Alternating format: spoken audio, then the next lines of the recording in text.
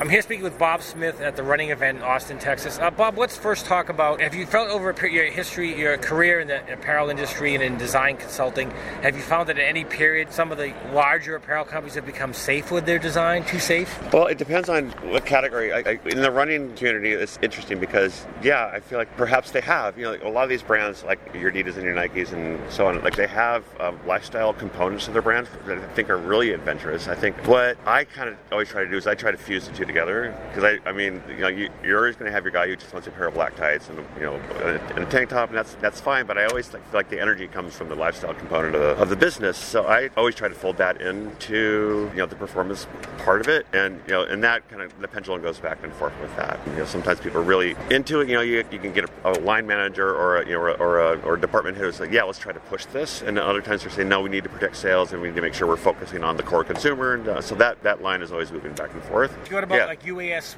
Under Armour tried this UAS sportswear, and they hired a guy. They brought him in. I'm forgetting his name. Yeah. They brought him in to do a whole line. Now he's gone. They still have this line. Do you think that worked? Yeah, I always, anytime anyone tries something like that, I always try to support it. Again, I feel like a lot of that isn't so much the designers. It's like whoever's leading the category. Oh, I see. You know, so there's always kind of like this, what I would call like this artist-patron relationship, and you know, between a company and like, okay, yeah, we're gonna like this season we're gonna try to move it out, right, and make it more adventurous and make it more, you know, like whatever, forward or scary or whatever. And I've never seen anybody actually hold that commitment. Like there's maybe, you know, the top two brands that might be pushing it out there just from a design aesthetic, but you really have to be, it's more than just like this thing you kind of paste on top or even like a guy you bring in. Right. It has to come from the top, and then the top has to stay with it. So it's not just like a trend or a fad or something we're going to do this season. It's something that you commit to over a period. Do you think that's one of the problems with corporate? Yeah. They sacrifice the design growth because of they need to hit a sales number. Yeah. Well, and then the thing is, like the irony is, you'll get a bump, you know, or at least you'll get some press or some editorial if you do something really, really adventurous. And I just don't know, you know, how interested, you know, bigger companies are actually keeping that going. You know what I mean? Like it's like I said, most of the time it seems to be like some sort of like a fad or a one-hit thing just to get like, hey, let's try this. No one's ever done this before. Okay. But it's like, to me, as what I like to think of it is turned more holistically. Like, who am I as a brand, and how do I want to show up season after season after season, rather than like, hey, let's throw clown vomit on everything this season. You know what I mean? Do you find that large companies, and I'll just as an example, just VF Corp, you know, large companies that have a number of apparel brands. Right. Is it harder for them to delineate? You know, this brand stands for this. Look, and this brand stands for that. I mean, yeah, you know, I've been doing this for 20 years, and like every time I go to one of these shows, it just there's a part of it that's kind of really almost soul crushing. You know, because like it feels like you know, like one or two or three brands aside, like you could like take the logo off any of these products and put them on another product, and you wouldn't be able to tell the difference. Like, I mean, like, you know, so that part of it, like there really feels like there's nothing new under the sun. Okay. So I just like to see integrity when it comes to design, and then like supporting like an idea like for more than a season or even two. Like I think like top brands do a pretty good job of that. But again, I feel like the hard thing for me as a designer, that's really easy to say, because I'm always like, well, yeah, why? Because I mean, you know, my nails are painted, and I'm like, I'm that way all the time, right? But like that's probably not your core consumer. That's probably not where most of your dollars being spent are coming from. And as a business, you know, if I'm running a business, I'm interested in making sure that I take care of that guy first, right? That guy or girl first, right? Right. But having said all that, I know I'm kind of talking in circles here, but I feel like you can have both. I feel like you can take care of that, you know, the core consumer who wants, but then you can also offer them something maybe a little more out there. So when they become loyal to your brand, you go, well, you know, maybe I'll try this. Maybe I'll try this new thing, like kind of put it out there for myself, you know. Okay. So let me ask you about one brand now that's done very well with, on the footwear side at least, Puma with Rihanna and Fenty. Yeah.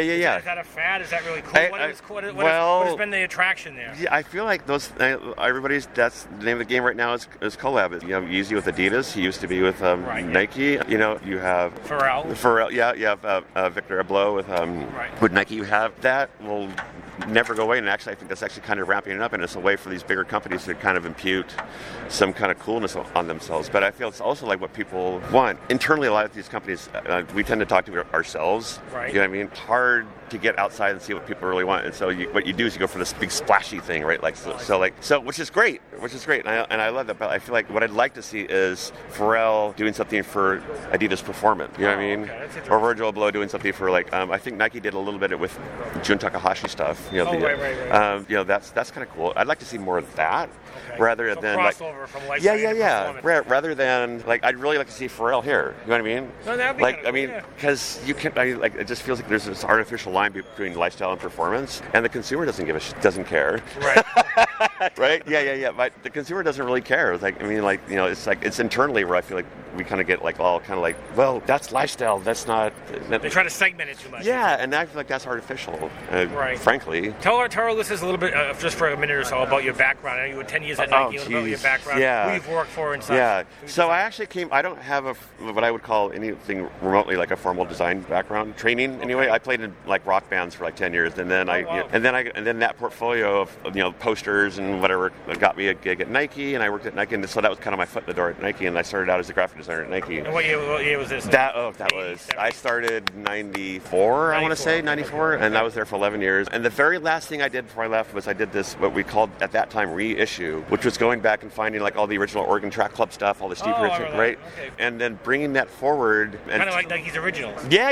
Exactly. It's exactly like that. And it was like, and the idea there was to give some soul and story to like this, what at that time was like this huge, like, $15 billion corporation, like this huge, like this, and that's all people, I feel like that's all people knew of the company back then. They didn't the story wasn't really clear about where they come from, or like actually it was kind of like this, almost like this DIY punk rock aesthetic from the 60s. It was very counterculture. I see, right. And it was really, I mean, it was like the original FUBU. It was kind of like For Us, By Us. Runners, right? Runners. Right, for runners. They knew and even today, Mark Parker was an ultramarathoner, what you would call an ultramarathoner back then, a designer, and that he, to me, like embodies the DNA of that, what Nike is and was. You know what I mean? But I didn't, at the time, like that story was getting across very well. They're really focused on performance, which was great, but like the storytelling element, I thought was. Bob, do you think that as companies get larger, they might lose their lifestyle DNA? Absolutely. They lose their lifestyle DNA for whatever reason. Well, it's like, I'll tell you, if I'm 5 people in a room or 10 people in a room, it's really easy to know what my DNA is, because I'm sitting across the table from you all day.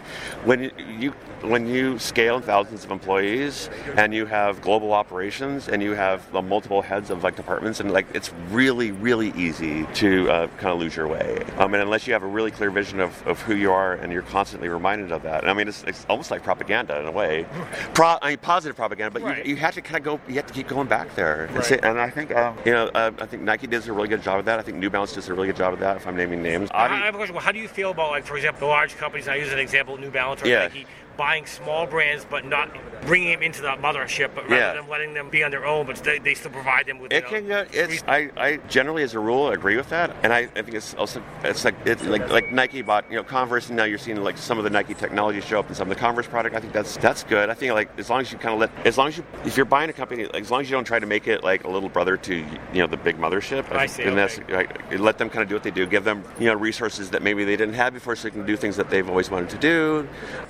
I think that's great. I mean, I always marvel the Converse store. I always marvel when Nike bought them out of back. They were a $200 million brand. Yeah. Last year they were $2 billion. So I mean, they did something right. Obviously. Yeah, I know, and it's funny because I always, as a designer, I mean, I'm not like I don't not care about the money. I do want to. I mean, I have my own company, so I do care about that. But I'm really interested in keeping the story pure and authentic to the. I feel like you kind of, if it starts to get diluted or watered down, then people start they'll just move on because there's just too many. There's so much stuff out there, right? And if there's a story that's not compelling or it doesn't resonate with me, then I'm just like, it's no problem for me to move on to the next shiny thing. There's no brand loyalty. Not so much. The season or whatever. No, I mean, I don't think it's like it used to be. I mean, I have the brands that I'm loyal to now continue to show up.